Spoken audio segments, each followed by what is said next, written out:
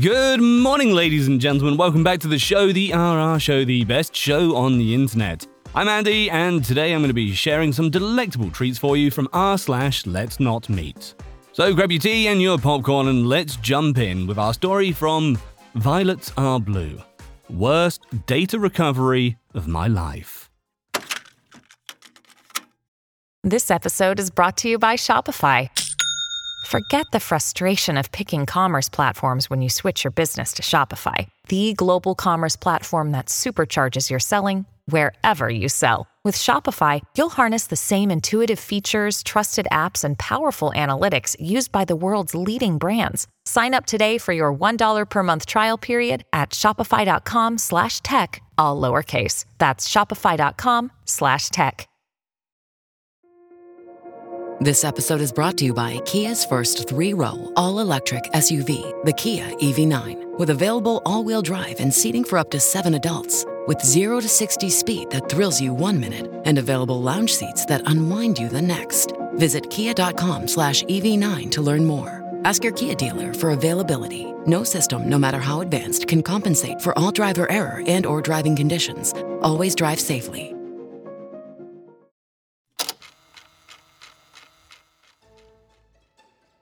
Since many of you seem to enjoy my previous story from my childhood, I thought I would share with you something that happened to me 4 years ago now that still sits heavily on my conscience. I'm happy to say that most people in this country go their entire lives without encountering some of the monsters that exist in this otherwise beautiful place. Unfortunately, I have not been so fortunate. Before I start, I'd like to bore you with some backstory. I've been working as an IT systems administrator for a few years now, and have met many people who I occasionally moonlight as a repairwoman for. And yes, I do pay tax.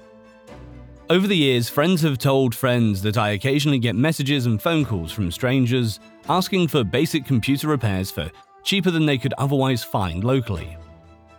For years now, I have been overly cautious of people, places, and objects that don't feel right. I've learned to always trust my gut instinct and to err on the side of caution. This story, however, is the one and only time that I ignored that instinct. Around 4 years ago, I was contacted over text message by a local man. He was direct and straight to the point. The conversation was pretty basic. He asked me if I could look at his computer as he heard about me from a friend. I said yes, and he explained the issue he was having. PC had suddenly stopped booting. Occasionally, he could manage to get it running, but it would only operate incredibly slowly and then crash quickly. I told the man that I would need to inspect the PC myself, however, it sounded like a textbook hard drive failure. I asked the unknown man to call me to discuss an option and where he could bring the PC for me to look at. His response was, "No phone calls. Where can I drop it off and when? I need the things off of it as soon as possible." This seemed sketchy to me at first. Most people like to talk over the phone about the issues they're having and try to sort them remotely, and at the very least, know how much it's going to cost. I eventually brushed it off, thinking maybe he was just well off and was looking for a fast turnaround which he knows only a hobbyist would be able to achieve in this area. I discussed a time where he could drop the PC off at my work, and asked what time he would like to drop the PC off. He did not reply. The next morning, at the door of my work, there was a PC on the ground, with a post-it note crudely marked with my name in black felt-tip marker. My boss was not super impressed, as our business has quite strict security and members of the public are not usually allowed onto the premises after hours. I was ultimately very confused, however. I never got a reply from this man, and as far as I knew, he'd done a runner. By now, I'm convinced this guy has some sort of social anxiety or something. A refusal to talk on the phone and deliberately dropped the PC off without a word of warning before our business. Not a client-based business, this is an office block. Even opened its doors to its workers. Again, alarm bells are kind of ringing at this stage. However, there was no reason for me to really worry. It's not as if he seemed on edge or dangerous, not that I could really tell in a few text messages we had sent to each other. I proceeded as planned, ran diagnostic tools, confirmed it was a dead drive, removed the drive, replaced it with a repurposed one, installed the OS, and proceeded to start the recovery process. I pull the old hard drive out, plug it into a working PC, and create a virtual clone of the drive, and then perform the recovery using specialized software on the clone. Not the actual hard drive, as it may fail during the process. I did this with good results and managed to recover pretty much everything. I copied all his files onto his new drive, reinstalled the applications I could see he had, and sent the computer on its merry way. Later that day, I sent the man a message stating that his computer was fixed and he could come pick it up sometime during business hours. He responded a few hours later saying that he was not going to be available until after work. Okay, I thought, that's fair enough, he's probably working too. At first, the man asked if he could meet me at my house after work the following day, which by this stage was definitely too weird. I obviously declined and insisted on meeting him at the local post office at around 6 p.m. By this stage, I was kind of getting some pretty bad heebie-jeebies. I decided to have a friend come with me just in case things got weird. I have a male friend at work who was happy to come with me. We arrive at the post office a little early and sit on the small park bench out front. About 15 minutes pass and the guy finally arrives. By this stage, it's getting pretty dark. Thinking back now, I'm pretty sure he delayed it as much as he could. The man walks up to us slowly in a kind of predatory way, creeping forwards as to make as little noise as possible, even though we knew he was there. His grey jeans stained with what looked like white paint, wearing a dark hoodie covering his head. All we could see of his face is the protruding, long grey, tattered beard. The man stands in front of us while I introduce myself and my friend. The man does not react at all. Instead, seemingly looking me up and down for what felt like minutes. I could smell his breath from where I was standing, and his silence was only broken by the sound of his nose hairs whistling as he breathed. I eventually try and speak to him about his PC, stating that it was in fact a dead hard drive. However, before I could finish speaking, he interrupts me mid-sentence with a raspy voice, the kind of voice that makes you feel tingles at the back of your throat. "Is that the computer?" I responded, "Yes." Did you get everything back?" The man quickly responded in more of a statement rather than a question. "Yeah, I told you in the text message."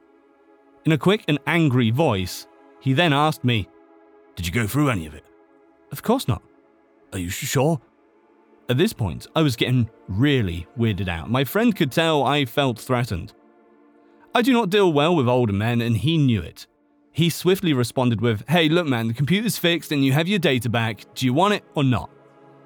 I looked at my friend, then back to the man. He looked me up and down one last time, thrusted some notes into my hand, quickly grabbed the PC, and swiftly but silently walked away to the car park. We got back in the car, and I soon realized the man had paid me $400 for a simple repair. We never discussed the price, as that usually happens early on in the discussion, or as they return for the computer, but usually this would cost around $150. I was shocked, and very happy.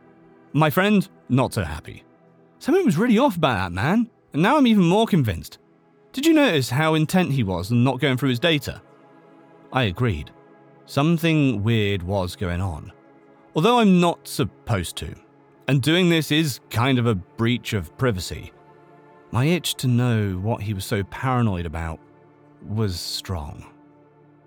The next day, at work, having been bugged by my friend, I finally decided to take a look at the contents of the clone drive.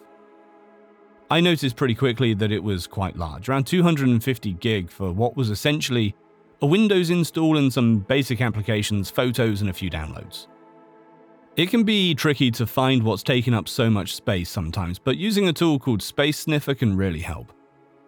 I booted the program up, quickly found a zip file hidden in his Windows folder under a very long tree of folders.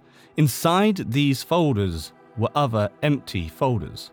Some had empty documents in them, others were completely empty. I jumped straight to the zip file and opened it. Luckily, not password protected. What I found inside makes me feel sick. Even more so given what I have been through in my life. Thousands and thousands of images and videos of children, some suggestive, others more. I opened 3 or 4 photos, immediately felt lightheaded and sick. I quickly closed the zip folder, shocked. Oddly enough, it did not settle in until some time later what I had found. All I was thinking about before was what would happen if a colleague saw those images in the building. Little did occur to me what kind of threat this man was, and what now lay on my desk. I told my friend, who told me to call the police ASAP. I did, and was asked not to touch the image further and to come into the station to make a report with my friend. They later confiscated the drive I had copied the clone to, and I never got it back. I was told by the police a week or so later the phone number the man used to send the text messages was a web-based application and the phone number was a fake. However, they had identified the man thanks to the metadata stored on the hard drive clone, and that the man probably did not realize a copy was made of his drive in the process of recovery. They also told me the man was being looked for. However, his last known residency was in a different state. The police believed he was staying somewhere without a lease, with a friend, or simply squatting and has since skipped town. It's been 4 years now, and I've heard nothing. I'm still paranoid he's going to come to my office building again or follow me home. I have surrounded my house with self-defense items just in case, and my home feels safe.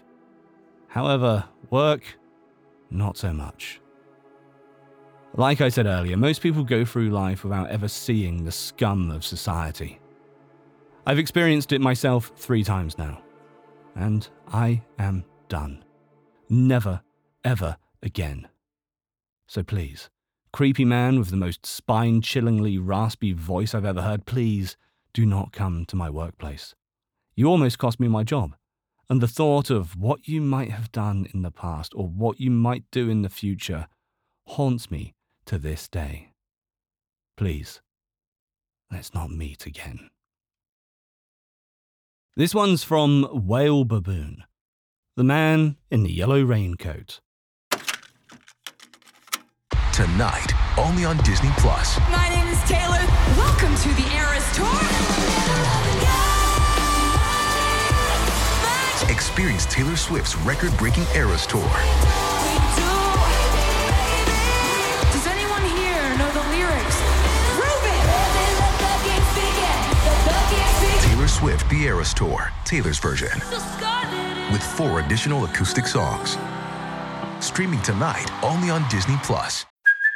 Hey, it's Kaylee Cuoco for Priceline. Ready to go to your happy place for a happy price? Well, why didn't you say so? Just download the Priceline app right now and save up to 60% on hotels. So whether it's Cousin Kevin's Kazoo Concert in Kansas City, go Kevin, or Becky's Bachelorette Bash in Bermuda, you never have to miss a trip ever again. So download the Priceline app today. Your savings are waiting. Go to your happy place for a happy price. Go to your happy price, Priceline. So this is a story that happened to my mum's friend in Korea about 10 years ago. Every time I hear this story, I still get chills. My mum's friend lived in an apartment complex in Seoul. She was a stay-at-home mother with a young daughter, and her husband worked during the days. One day, she was coming home from running errands with her daughter and got onto the elevator in her building. When she got on, she noticed that there was a man wearing a cap and a yellow raincoat, and he kept his head low so that she couldn't really see his face. She immediately felt really uneasy, and she made her daughter stand to her side, furthest away from the man. What made her feel even more uncomfortable was that when she pressed the button for her floor, there was no other lit number. And on top of that, she noticed that he was carrying something wrapped inside newspaper close to his side. Things started to click in my mum's friend's head, and she started to panic, decided to take out her cell phone and pretend she was calling home to her husband, who was obviously not really at home and at work. She started saying things like, "Oh, I'm on the elevator and about to get off. Can you get the door for me?" and making it seem like her husband was waiting at home. When the elevator did reach her floor, I think she lived on like the 12th floor or something, she quickly got off and grabbed her daughter and started to walk as fast as she could to her apartment. She noticed that the man also got off on her floor and was slowly following her down the hallway. When my mum's friend got to her door, she started to bang on it and shout, "Hey hubby, I'm home, please open the door," and kind of pretended like he was coming to answer the door. Upon seeing this, the man in the yellow raincoat started to walk away, back towards the elevator. When he seemed to be far enough, my mum's friend quickly picked up her daughter and slid open her door's passcode thingy. This is usually how people get into their homes in Korea, and started to frantically punch in her key code. But the problem was, the buttons would make a sound. So the man knew no one was going to answer the door for her. He turned, started to run back towards her. My mum's friend at this point was practically screaming when she finally got her door to open. The first thing she did was throw her daughter in through the door. When she got in herself, she saw the man was pretty much inches from the door, but she managed to shut it and lock it just before he could wedge his hand or weapon into the door. Afterwards, looking through the door's peephole, she saw that the man was walking away back towards the elevator. Several months later, my friend's mum was watching the news, and there was a coverage on the capture of a serial killer named Yoo Young-chul, who used to kill a lot of prostitutes. She told my mum she could never forget the dread she felt when she saw that all too familiar yellow raincoat and hat that he was wearing when apprehended.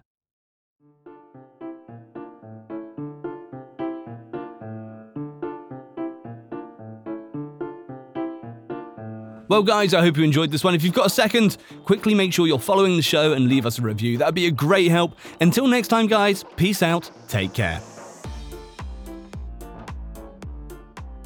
Judy was boring. Hello. Then Judy discovered ChumbaCasino.com. It's my little escape. Now Judy's the life of the party. Oh baby, mama's bringing home the bacon. Whoa, take it easy Judy. The Chumba life is for everybody. So go to ChumbaCasino.com and play over 100 casino-style games. Join today and play for free for your chance to redeem some serious prizes. ChumbaCasino.com. No purchase necessary. Void where prohibited by law. 18+ terms and conditions apply. See website for details. Do you enjoy science, spooky stories, and all things paranormal? We do too. While we would love for most paranormal stories to be true, we are here to tell you that they probably aren't. But that doesn't make them any less fun to speculate about. We are the Spooky Science Sisters podcast. In this podcast, we bring you bi-weekly discussions on possible scientific explanations behind the supernatural. Backed up by research articles and other credible sources, we do deep dives into things like archaeology and physics, and share in-depth discussions with topic experts. Visit us at SpookyScienceSisters.com to listen to a couple of skeptics debunk some of your favorite alien encounters, cryptid sightings, and ghost stories with science, sass, and a significant amount of laughter. Thank you, and stay spooky.